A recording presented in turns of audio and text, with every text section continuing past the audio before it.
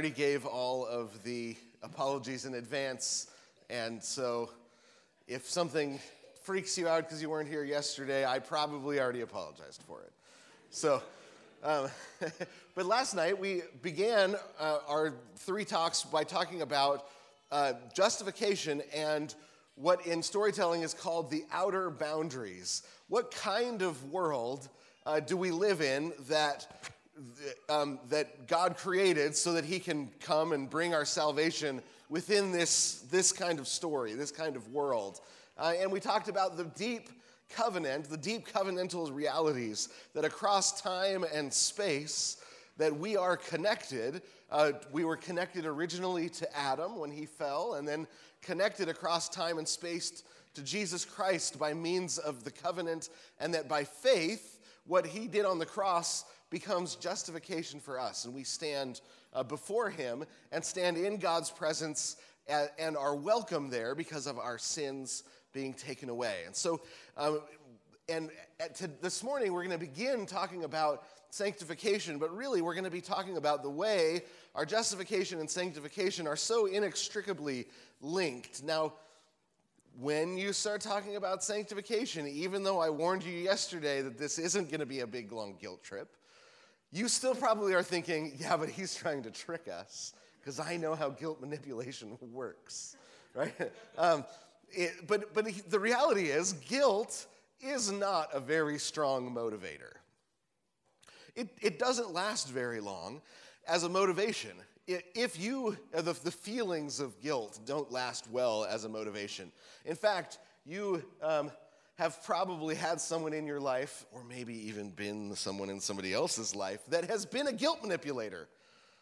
I tried to raise children that didn't give in to guilt manipulation, and when my 9-year-old daughter, Abigail, who's not here once, she did something, and I said, honey, do you even understand how that made so-and-so feel? And she said, well, you have trained me not to give in to guilt manipulation, Dad, so I can't even listen to anything you're going to say now. I was like, oh, blast you, right? Because we are always tempted to try and control the people around us using guilt and shame and all sorts of things. But this is how we know guilt isn't a strong motivator, because you always have to ratchet it up if you're going to control somebody with guilt. And we've been in this situation where somebody's trying to control us, or we're trying to control somebody and we try and make them feel guilty, and then the next time around you have to add to it and make them feel extra guilty. And the next thing you know, you say, look, do you want me to just drive off a cliff? It's because that's what you're making me want to do, right? With a guilt manipulation, you have to ratchet it up because it is not designed by God to be a motivator. And so it doesn't work well. And so, but that isn't because there isn't ways that God has designed for us to be motivated, right? Emotional terrorism isn't one of them, so it doesn't work well. But Ambrose says this about motivation in sanctification. Ambrose, who was Augustine's pastor, he says this: is there anyone who would like to be beautiful in face and at the same time have its charm spoiled by a beast-like body and fearful talons? Now, the form of virtues is so wonderful and glorious, and especially the beauty of wisdom, as the whole of Scripture tells us, that it draws us to it. Now, this is what he's saying. He said, everybody wants to have a beautiful face that people look at, right? But would you take a beautiful face if it came with the body of some monstrous creature and had long talons on it, right? Like the monster in The Village, M. Night Shyamalan's The Village, right? If you looked like that monster, but your face was pretty, would you be willing to do that? He says, no, of course not. Because because it's not a beautiful in full form. He said, but when you live well and have wisdom, right? When those two things go together, he said it's like finding something that's so beautiful that it draws you to it. He says the good life, the life lived with wisdom, the life lived with virtue in the world God made is so beautiful that when we see it, when we realize it, when the scriptures tell us about it, that it actually draws us towards wanting to do what's right. And that, Ambrose says, is the central way we're designed to be motivated, by the beauty of the thing God is calling us to do. Now, wisdom, there's lots of different definitions. The definition I like to use for wisdom is skill in living well in the world God made. All right, wisdom is skill in living well in the world God made. The ability to live well in the world God made. God, he tells us all sorts of things where he says, this is how I want you to live. Don't murder your neighbor or a stranger, right? Don't murder anyone, right? Don't murder, right? Don't steal. Don't take things that aren't yours, right? He tells us these things, and we look at them and we say, okay, living in a world where people don't murder one another is obviously better than living in a world where people do murder one another. Living in a world where we don't have to lock our doors when we just run inside to grab something out of the house because we're not going to get robbed is better than living in a world where we do get robbed. The world that God is trying to get us to live when he calls us with his law, with his word, is better. The world that he's trying to build as he makes us virtuous and he calls us to is better. The problem is we have a hard time getting to it because we forget who we are. We forget who we are. I love that hymn that we sang this morning. That's a new one to me. But in there, it talks about the chains being broken off of Judah's lion so that he can go and destroy the serpent. Well, that's what we're going to be talking about today. What chains did God take off of us so that we could be freed up to actually live the life that he called us to live? And I was going to use, growth in grace, sanctification, growth in wisdom is actually just getting better at living in the world. Right? Getting better at living. Right? When you first become a Christian or when you're a young person, right, you're often really bad at being a Christian. At least I was. I was a new Christian and say, hey, this is what you're going to do. I was like, well, why would we do that? I've never done that before. Well, that's how Christians live. You're like, oh, that seems really hard. It's a lot different than the way I've always lived, right? It takes practice to get good at living. Thankfully, we have an eternity to practice to get better and better at it. But getting better at living really comes down to getting better at avoiding death when it pops up its little zombie hand and its little zombie head and says, hey, come down here, you want to snuggle? Right? Death is all around us and it's saying, hey, come over here, hang out with me, hang out with me. And skill in living in this world is a matter of learning how to recognize, no, that's death. I'm moving towards life. I'm going to avoid the death and move towards the life.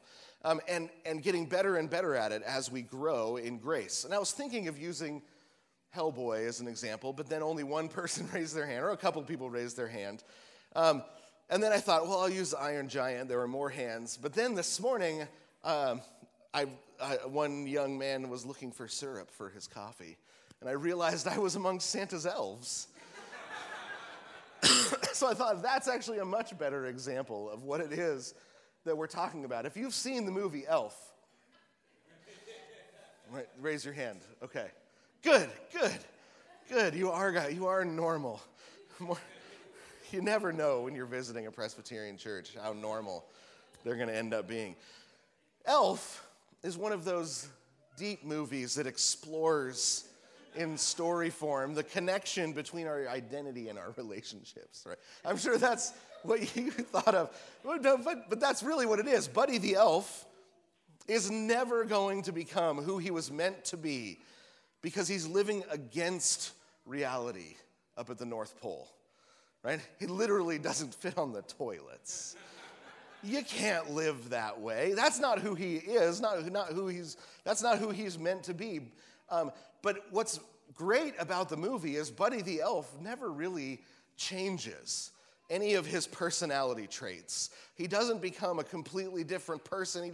All he does is he shifts and he changes his relationships until he is in the right place amongst the people that are like him, that he is like, right? He finds his people, and then he learns how to live amongst them and learns how he's supposed to live as a full-grown adult human male and not as one of Santa's elves by being around other full-grown adult human males. He learns you can't walk into the ladies' room and sing, right? Like, if you're a man. Now, remember, the movie was made in 2008 or whatever. And I know you guys are from Seattle. So you guys may not realize that's not normal everywhere else in the world. But it's not. Buddy the Elf, he doesn't change in his personality. He doesn't change internally, primarily to become the person that he is created to be. The change happens to him, and then he becomes the person he's going to be because he has shifted to the place he's supposed to be. First, he finds out he's adopted, right? Sitting on Papa Elf's lap, and he's so much bigger than him. I'm adopted. How can this be? Says his tiny dad. And so he goes looking for his new dad. And in the process, he realizes that his life story is not what he thought it was. He hasn't heard the whole story. He has a little snippet of his life story, but it's put into a brand new context. And his life story is made new by getting a new beginning. He finds out he has a different dad, he has a different mom. And he travels to a new city and is adopted by the city of New York.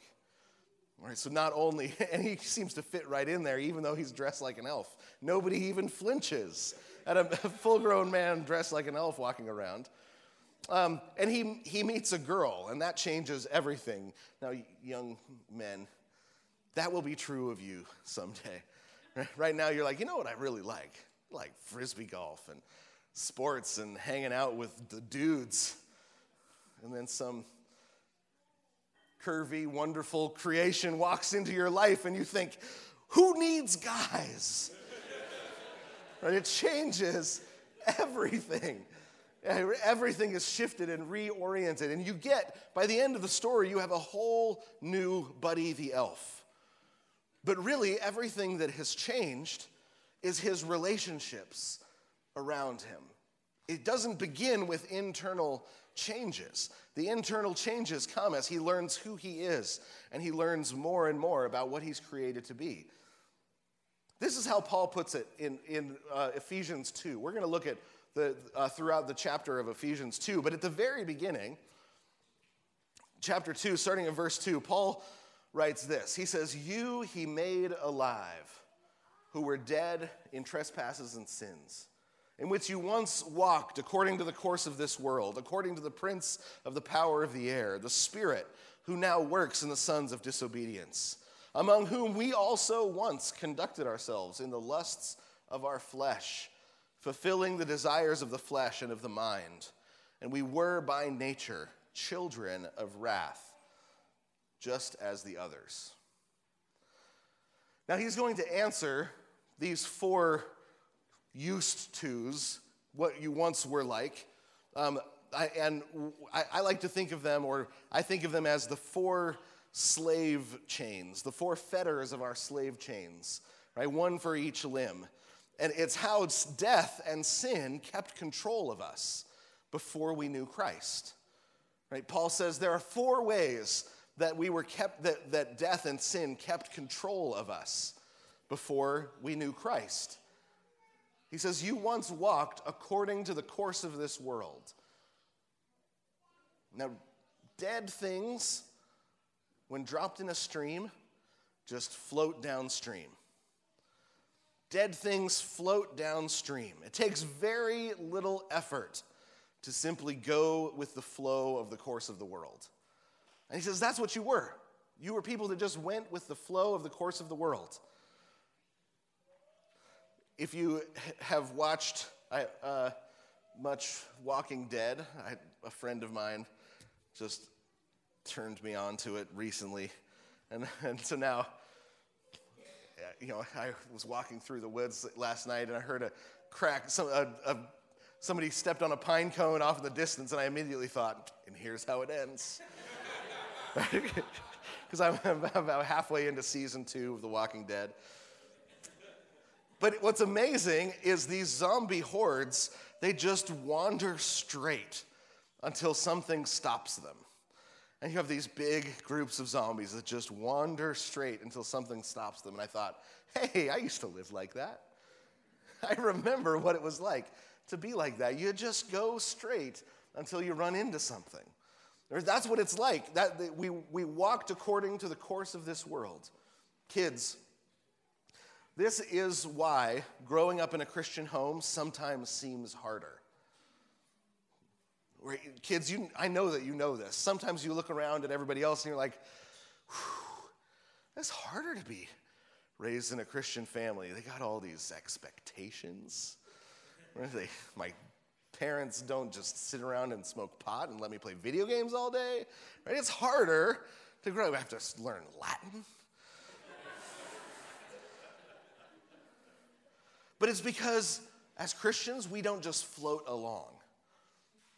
And I promise you, it's so much better to not just float along, right? We swim upstream. We hike the hills of the world. We confess sin and we resist it. But it's because we know that we hike to the peak. We know that the hike to the peak is worth the resistance. We as Christians, we're hunting the beauty hidden in the thin-aired peaks of the world. And that means going against the bored horde that's drifting the course of the world.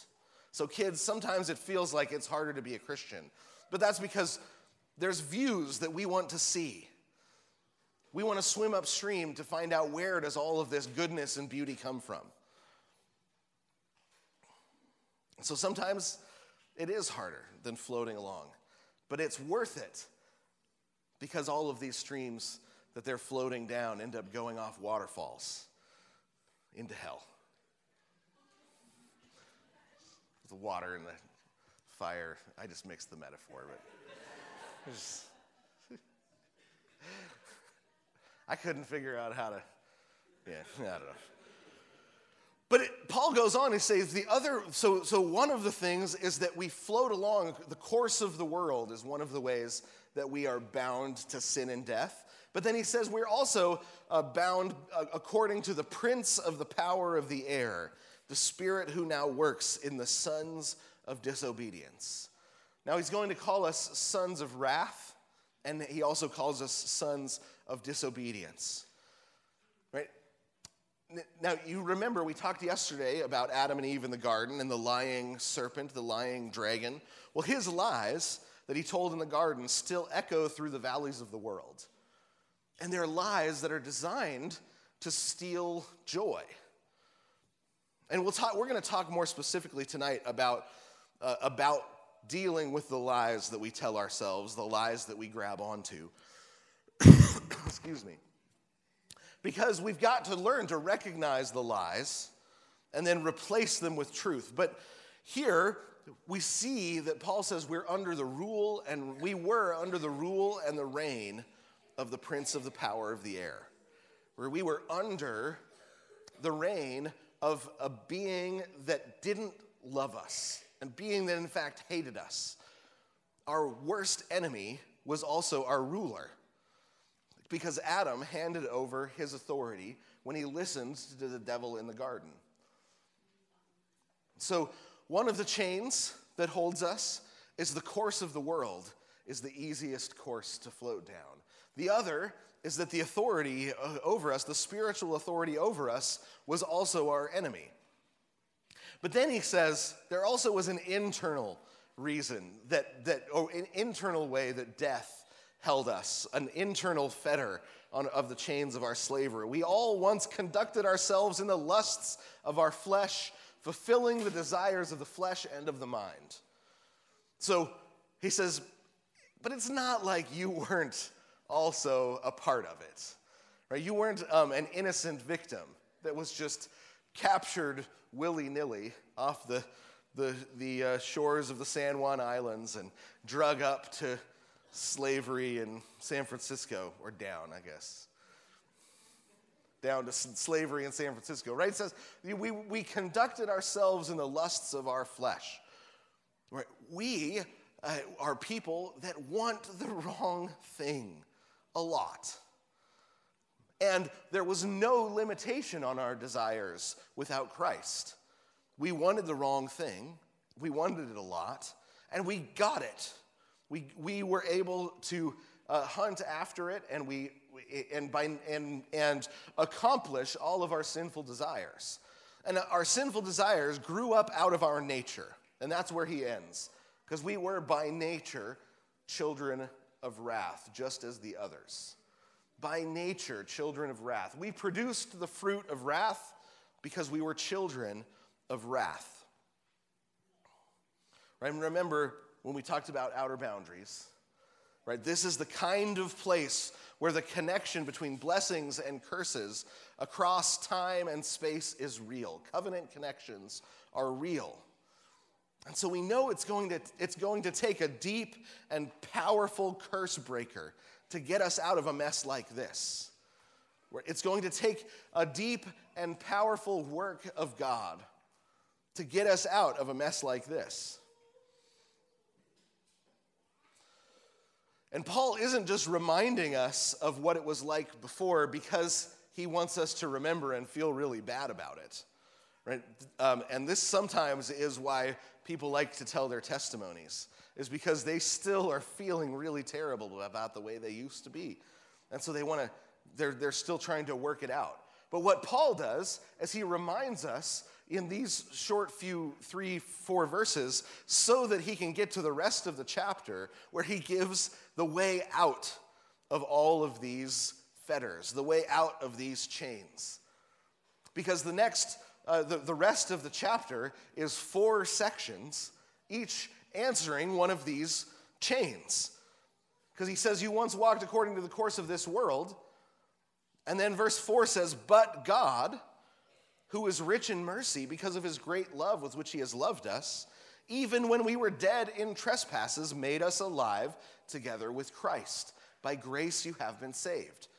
Right? He says it was God's idea to pick you up out of the course of this world, to pick you up out of the death, pick you up out of the sin and say, hey, come over here. You aren't on that course anymore. Now, our habits pull us back to it sometimes, but we're not dead. We don't just float downstream anymore. He said, you've been made alive together with Christ. And then remember, he said, we also lived according to the prince of the power of the air.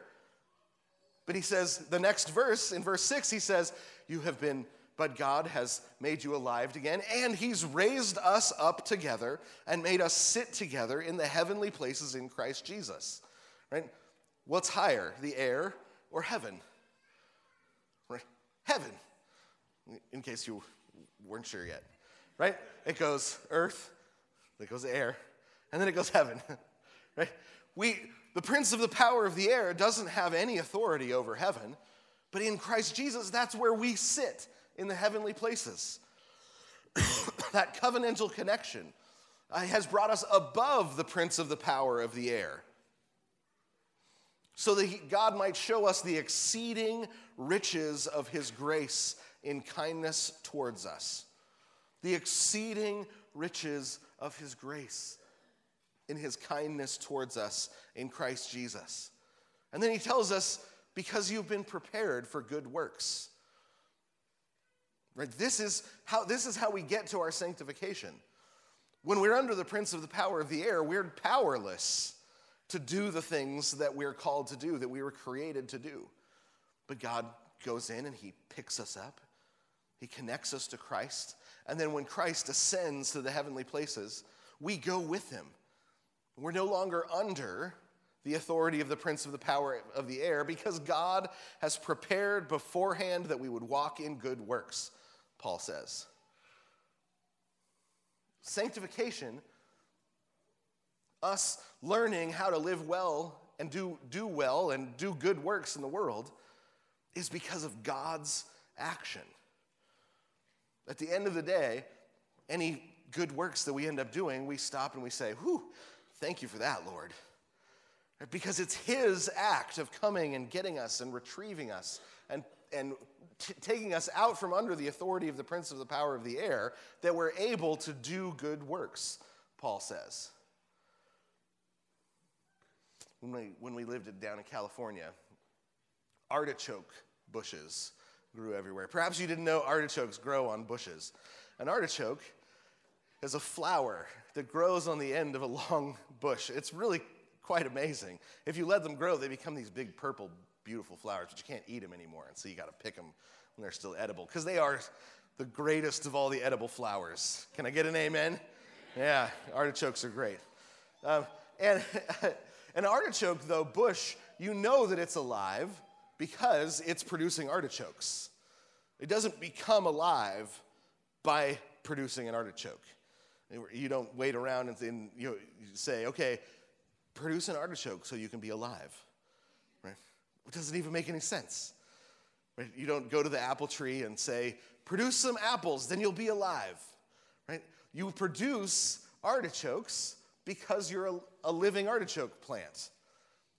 And it's the same sort of way Paul is saying here, God has made us alive, and he's taken us out from under the authority of the devil so that we will produce good fruit.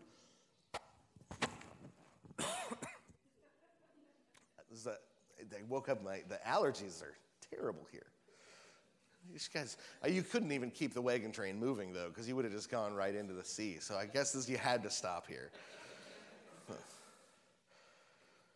So the third chain that Paul addresses, we all conducted ourselves in the lusts of our flesh, fulfilling the desires of the flesh and of the mind. Verse 11, Paul says, you all were once Gentiles in the flesh, when you were without Christ.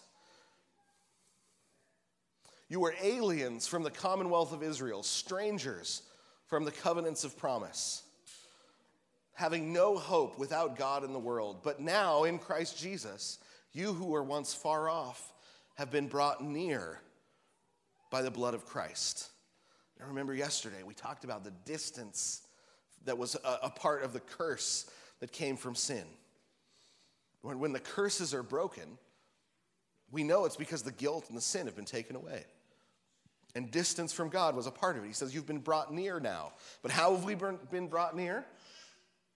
Christ himself is our peace, who he has made both one, and he has broken down the middle wall of separation, having abolished in his flesh the enmity. Right.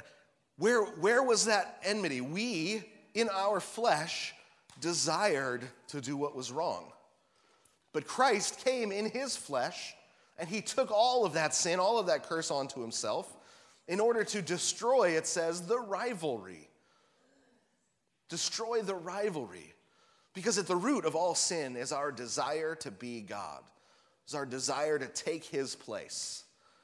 That's at the root of all of the sin in the world. But what happens is, in his flesh, Christ destroys that rivalry. The rivalry that exists within us. And then, as he goes on, we learn that there's also, that rivalry causes all sorts of problems between us and our neighbors, between us and our communities, between our cities, between nation states. Right? At the base of all war is this lust, James tells us. But in his flesh, he destroyed all of that rivalry. And so now, verse 16 says, we have been reconciled to God in one body through the cross, putting to death the enmity. So he took care of one chain, the first chain. He took care of the second chain. And now that third chain, which is the desires of our own flesh, he took care of those by taking on flesh. And then that flesh dying for us on the cross. And then the last one, you were by nature the children of wrath, just as the others. By nature, you were children of wrath. So he says, we got a family problem. We are in the wrong family. We're children of the wrong family. We're by nature children of wrath. Which is why in verse 18, as the next verse, Paul says, For through him we both have access by one Spirit to the Father. We are no longer strangers and foreigners, but fellow citizens with the saints and members of the household of God. The last thing that held us was the family that we are a part of. We're children of wrath. But we've been adopted into God's family. We're no longer children of wrath. We're now children of God. Each of the four things that kept us slaves of sin and death, each of the four fetters, Christ has come and with the cross pried them off of each of our limbs. And so now, the whole building, verse 21, being fitted together, grows into a holy temple in the Lord, in whom you also are being built together for a dwelling place of God in the Spirit. So God is building a temple in the world made of human stones. And he goes out into the world and he grabs a stone off of the temple of some other idol and he baptizes it, sticks it in, chips some pieces off, makes it fit, and he's building together himself a place to live by adopting us into his family. Now there's a genre of storytelling called the found family movie. And some of my favorite movies are the found family movie, where the protagonists of a movie come together and they create a bond that is a lot like a family. But this is why the Fast and the Furious movies have 10 of them. I mean, besides the really fast cars. Why is it that there's 10 of these Fast and the Furious movies? You would think they would stop after 3 like normal people. But no, people want to be a part of this found family in the Fast and the Furious movies. Guardians of the Galaxy is the same sort of thing. Not only was the third one, the newest one, the most anti-trans movie that has ever been made in the history of the world. How did they get away with that? I have no idea. It's also a found family movie. Right? Because normally you don't have a raccoon and a couple of aliens and people make up a family. But they have found one another and they've created bonds that are tight like a family. And often, people think that's what the church is. Some sort of found family where we like one another a lot, and so we hang out and we spend time together, and it's like a family around here. But that's not what Paul says. Paul says you have been adopted into the family of God. That it's a real family. You have been adopted into the family of God. Jesus is your older brother. God the Father is your father. You have been brought into the family of God that existed from all eternity. This is a full and real family, such that the inheritance is ours. And the neighbor boy, he might be so much like family that when he comes in, he can just get in the freezer and get out an Otter Pop and nobody questions it, right? Yeah, well, yeah, I mean, he's basically one of the family. But if you died and then he showed up at the will reading and was like, where's my part? You would say, okay, look, you were like family. Quote unquote like family. I mean, it just meant we liked you a lot, or we were all too scared to tell you no, right? But it's the same if he came in and he went, and he went to grab something and you picked up the wooden spoon and you spanked him. Everybody would say, well, no, he's like family. He's not real family. But God says we are real family. We've been adopted. The inheritance is ours. The discipline is ours. We are his children. And because of that, our whole citizenship has changed. And a community grows out of that covenant connection. The community doesn't give us the covenant connection. The covenant connection gives us the community. We are built together. over time, built together into a community where the Spirit of God is known to dwell, where the Spirit of God promises to show himself to the world. We're built together into a temple. That means that we will fit together so that God can make himself known to the world. Now, sometimes we're going through something and we think, Lord, I don't get it. You're putting me through some suffering and it's really painful. You're putting me through some sort of difficulty and it's really, really hard. But it's sometimes God is just chipping the corner off of you because he has a place for you in the community that he needs to fit you into. And so he's reshaping you so that you'll fit into the job he has for you in the church. This is in 2 Corinthians 1.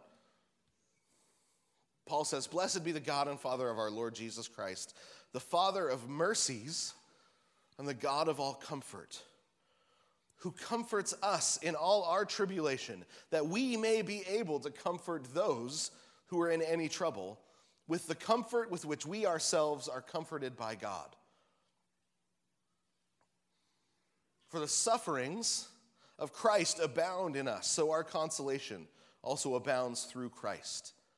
Now, if we are afflicted, it is for your consolation and salvation, which is effective for enduring the same sufferings which we also suffer. For if we are comforted, it is for your consolation and salvation. And our hope for you is steadfast, because we know that you are partakers of the suffering, so also you will partake of the consolation." Remember that deep covenant connection we have with Christ? Well, Paul here says we also have it with one another. And that a major part of our sanctification is as he draws us towards one another, our life is poured out for those around us, for those in the community, in the family. Paul says, I'm suffering like Christ suffered. And he says, and I can rejoice in that because I know when I receive comfort, you receive comfort. That when I receive comfort, I'm going to meet somebody that's going to need comfort. And I'm going to have received it from God, and I'm going to know how to give it to my neighbor. But Paul says, my suffering is fitting me into the place that my church needs. And so I can rejoice in it. Now, I wasn't planning on addressing this passage with you this week, but my Bible reading in Galatians 2, I just turned to the wrong book. I'm working through, and I'm like, okay, I did Galatians 1 yesterday, so I'm in Galatians 2 today, and it was early, and I'm reading, and I'm like, man, Galatians 2 is knocking my socks off today. This is so good. This is what I need to hear. This is right what I've been struggling with. And then I go to try and tell Aaron about it, and I realize I'm not even in the right book. I'm in the wrong book altogether. But it was addressing exactly the thing that I had been struggling with for a long time. Where you think, why, Lord, why has it been so hard? Why has this year been so hard? Why are we going through this? Right? And here Paul is saying, because God is breaking the fetters off of you in giving you freedom, so that you can be the person that God has created you to be, to fit into the community, to be who it is the people around you need. He's doing the same thing with other people, because he didn't create us to be individuals that exist all on our own. He created us to be a part of his family. And families are pushed towards one another with blessings and with suffering. Because Paul says we used to walk according to the course of the world, but God stepped in and completed our salvation, bringing life where there used to be just death. He says we used to live according to the lies of the devil, thinking that we could become God, or we could control God, or we could replace God. But now we are above the devil in Christ, seated in the heavenly places. We used to simply follow the lusts of our flesh, but Christ took on flesh, and took his flesh to the cross. We used to be children of wrath, but now we've been adopted into the family of God. So our relationship to the world was changed by the cross. Our relationship to the cosmos was changed by the cross. Our relationship to ourselves, to our own flesh and mind, was changed by the cross. And our relationship to one another was changed by the cross. And that gives us a whole new identity. It doesn't change our personality. Over time, it might seem like it does, but that's just because it has taken away our sins. But it gives us a whole new identity. And sanctification is living according to this truth. Remember what Ambrose said, wisdom is the most beautiful way to live, the most enjoyable way to live. Reality is much better than the lies of our old identity. Reality is much more enjoyable than the lies of our old identity. And growing in wisdom, we're seeking to grow and change and become more of what God has created us to be, learning to leave death aside and not follow it, learning to follow the law and seek after life, love one another. That wisdom, that skill in living well in the world God made is much more beautiful than the lies of the flesh at war with reality. So when God says, I'm going to grow you up, I'm going to apply some pressure, I'm going to go after that gold and get rid of some of that dross, and so he turns the heat up to 500. It's so easy to say, Lord, why? Why do you hate me? Why are you after me like this? Well, what God is doing is he's saying, let me show you the beauty you're missing out on, the joy you're missing out on by not living according to wisdom. He's getting the pry bar into the chains. He's starting to wrench on it, and you're like, oh, my wrist, Lord, that hurts. And he's like, trust me. I'm just going to get you out of this, get you out of these chains. And he always does that by applying pressure in our lives. But it's in order to make you the right shape to fit into the temple of the Lord that he is building out of your church. Let's pray. Father in heaven, we thank you for this beautiful day. We thank you for this lake and this place and the fun we're going to have today. Father, we thank you for your sanctifying presence. Lord, we pray that your Spirit would be at work within each one of us. Lord, that you would be drawing us into the person that you created us to be, into the relationships you created us to have, and that you would be freeing us from death and sin and the flesh and the devil. Lord, free us to be able to live into the beauty and live into the joy that you've created us to have. We pray these things in Christ's name. Amen.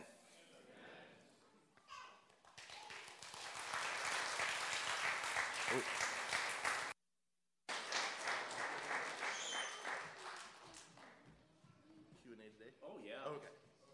Oh, yeah. I forgot to tell you. But last night I didn't have enough battery. Now I've got plenty of battery, but I forgot to give you my phone number. So if you want to text a question to 425-890-0674. But I've got a couple already. All right. And I'm representing people with my own question. Guys who write stories and films and stuff like that, they have this weird way of thinking about the world that guys that don't write stories and do films, they actually think we're in a story. Yeah, that's weird. I agree. Yeah. So I started to believe it a while ago, but there was a long time in my Christian life it never even crossed my mind. And I'm kind of wondering if other people think that too. What do you mean we're in a story? Right. Yeah. Well, there's John Calvin says he says this place and this history is the theater of God's glory, right? So the everything that we run into is space for God to be glorified, and is props in the story of the glorification of the Father glorifying his Son. Right? So that he says that the world is the theater of God's glory. And so it's not a new idea to think in terms of story. And Shakespeare says all the world's a stage and each one of us is players in it. So I think the reason it feels new is because modernism has tried to move us into a different sort of creature in our imaginations, away from being a character in God's story to either each of us is the hero of our own story, because in God's story you're an extra. I mean, that's right. That's the reality. Yeah. And like David says, I'd rather be a doorkeeper in the house of God than I'd rather be an extra in God's story than somebody important in somebody else's story. Right. But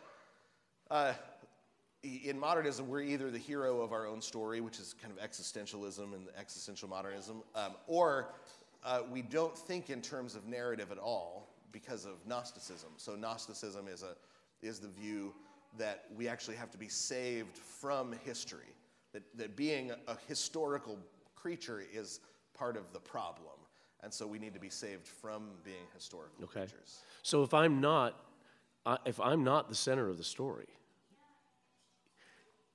then I don't matter. Well, it depends on if what I'm you just mean an by matter. if I'm just an extra. Yeah. How many of you guys have seen Studio C? Okay. Wow. Do you know the sketch that they do with the nephew of the producer is the extra in the background and he keeps looking at the camera? My kid knows that one, right? You know that one, right? Are extras important? Right, yeah. So it's this amazing sketch where the producer's nephew is brought on as an extra, and he's right behind this couple having a conversation at the dinner table, and he keeps leaning his head over and looking at the camera. And the rest of the scene can't work, and they can't get it because one of the extras won't play his role, right? So, and having filmed things where you have large groups of extras, and it was one of the last sets I was producer on. One of my jobs was preparing the extras, right? And the extras actually make the scene. And if the new thing that Disney is doing is they're adding in AI extras into their TV shows because they don't want to pay extras. And so they'll pan across a group of people at a sporting event, and half of them are AI, and they look like the in a video game, what are the characters, the non-playable characters? NPCs, right? They look like NPCs in the background, cheering at the wrong time. And as soon as you notice it, you can't pay attention to the rest of the scene, right? So, and so even as an extra in evangelism, our job really is to get out of the way, right? To point people to Jesus. Right. He's the hero of the story. And then I'm like David. I'd rather be a doorkeeper in God's house. That's a wonderful place to be. Yeah. It's a wonderful place to be an extra in God's story because of how glorious that story is. Right. And because our God is a God whose glory and love spills and overflows out onto the extras. And when I'm the center of my story, it really ends up being a bad story. Right. Even for me. Right. Yeah. And if you end up, a character in other stories, you have gods who bite and devour and eat you. Yep. So you end up in the Temple of Doom, and he's taking your heart out. You don't want to be an extra in that. Thanks, story. That's helpful. Okay, here's a question that came in. People tell and retell their testimonies because they continue to carry a sense of guilt in their life. Can you expound on that? You mentioned. Yeah. So there's different ways we can use our testimony because we're told to tell our story to the next generation, right? So your kids should know you should be testifying to God's work in your life, to your children, to the kids in the church. I haven't seen it done in English-speaking churches, but I pastored in the Asian American Christian Fellowship, and the Asian churches would have time set aside for testimony. Where the older Christians would get up and they would tell the younger Christians what God is either doing in their life in this moment or stories from when they were younger. And it was a really neat practice that the Asian churches had worked into the liturgy. So on Sunday, some older Christian would give testimony. So that's a good thing that we should be doing. But there's a way that to give testimony that forgets its testimony of God's grace in our life, right? And it becomes testimony, it becomes confession, because we're not testifying to, we're not putting our story into the context of the gospel well. We're saying, oh my gosh, I used to be so bad. And sometimes it's because you've got a middle-aged guy that his life doesn't feel like it has meaning, but he used to be a bad person. And so he wants everybody to at least know that when I got the tattoo, I was a cool dude. But the point of giving testimony is, let me tell you the good things that God has done in my life. Right. Where it's testimony to God's grace. And so sometimes we get the testimony turned inside out, and it ends up focusing on ourselves. Yeah. Well, lots of guilt questions keep coming in. Guilt is an issue. Here's another one. You mentioned that guilt wasn't intended to be a motivator. Why are we given the ability to have a guilty conscience? Isn't the ugly feeling of a guilty conscience part of what tells us that we're out of line with God? And Lord willing makes us want to change that. Is that technically a different thing from the feeling of guilt? Yeah, so because the feeling of, what we call the feeling of guilt is usually actually shame, right? And the reason that we can't get rid of it is because we actually don't know what to do with shame in our culture. And so we talked about this a little last night. But the guilt is an objective thing, and when we remember it's objective, then we know that what you do with objective thing is you go to the judge and ask, am I still guilty? Right? And then the judge tells you yes or no, you are guilty or you not.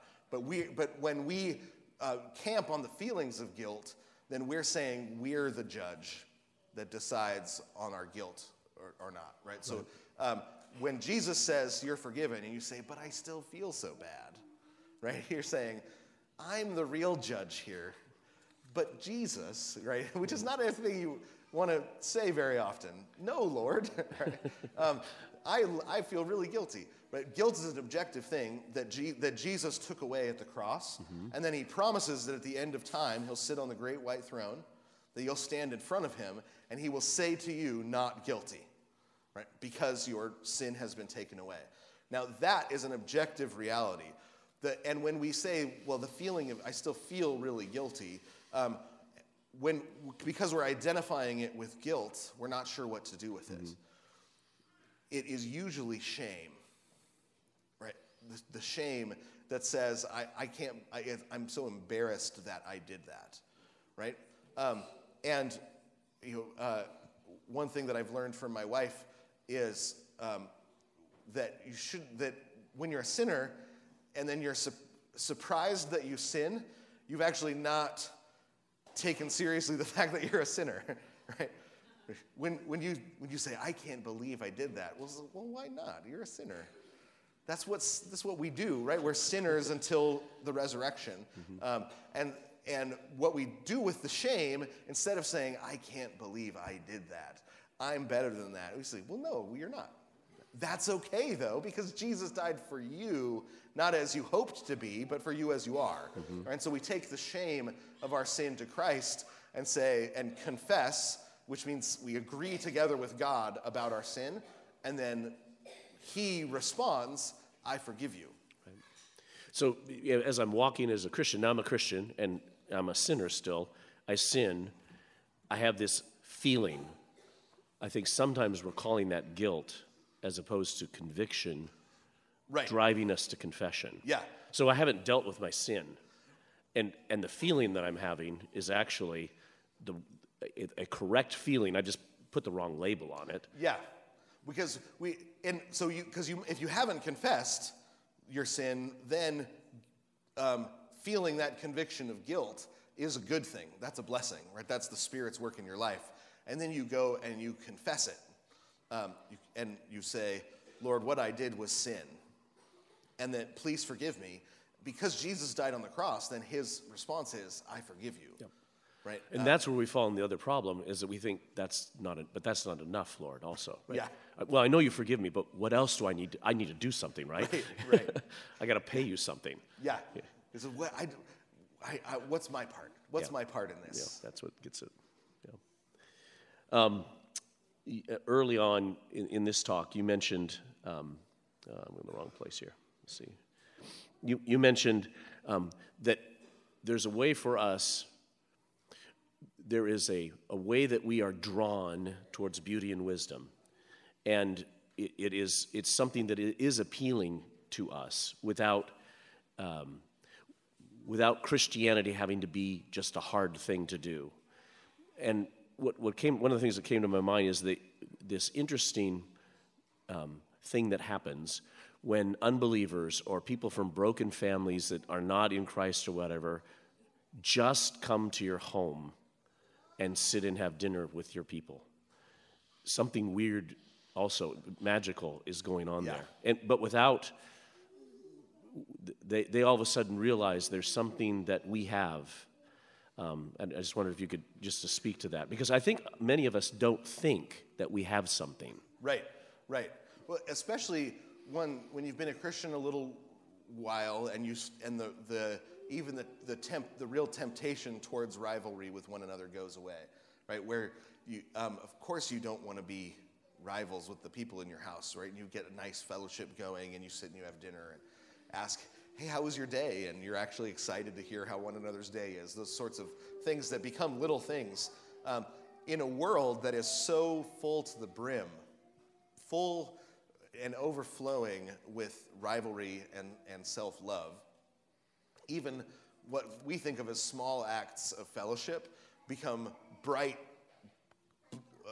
lights, foghorns in the midst of confusion.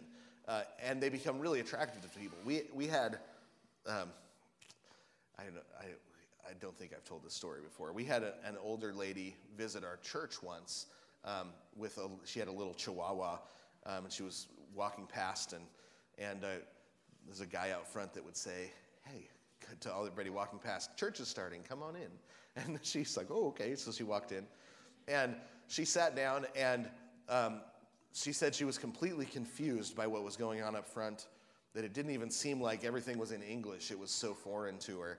But the way that the parents talked to their kids in the pew in front of her, she said, I know I'm at least coming back once more. I've got to see what's going on here. I've never seen parents like their kids, right? Like, they liked their kids. They were helping them. They were helping them be a part of the worship service. Something that's small, it doesn't seem like a big deal, and you might be frustrated in the midst of it. Right. Like, why don't you just sit still, right? And you're trying really hard to keep a smile on your face. Like, oh, right?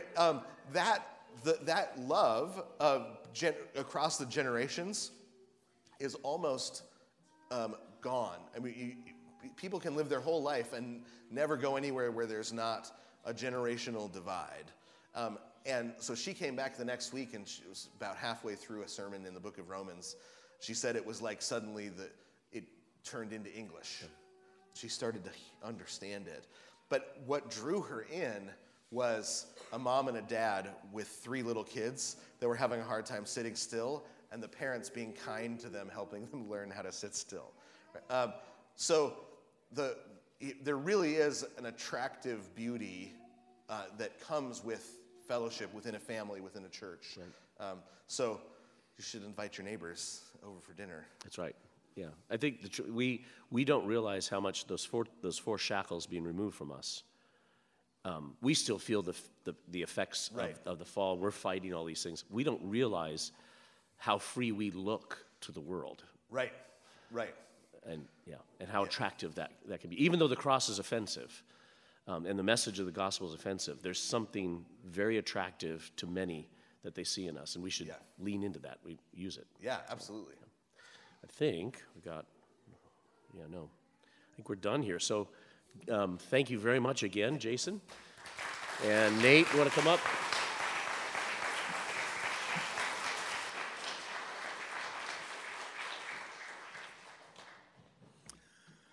All right, thank you very much. A few things to let you know about. Good news and bad news.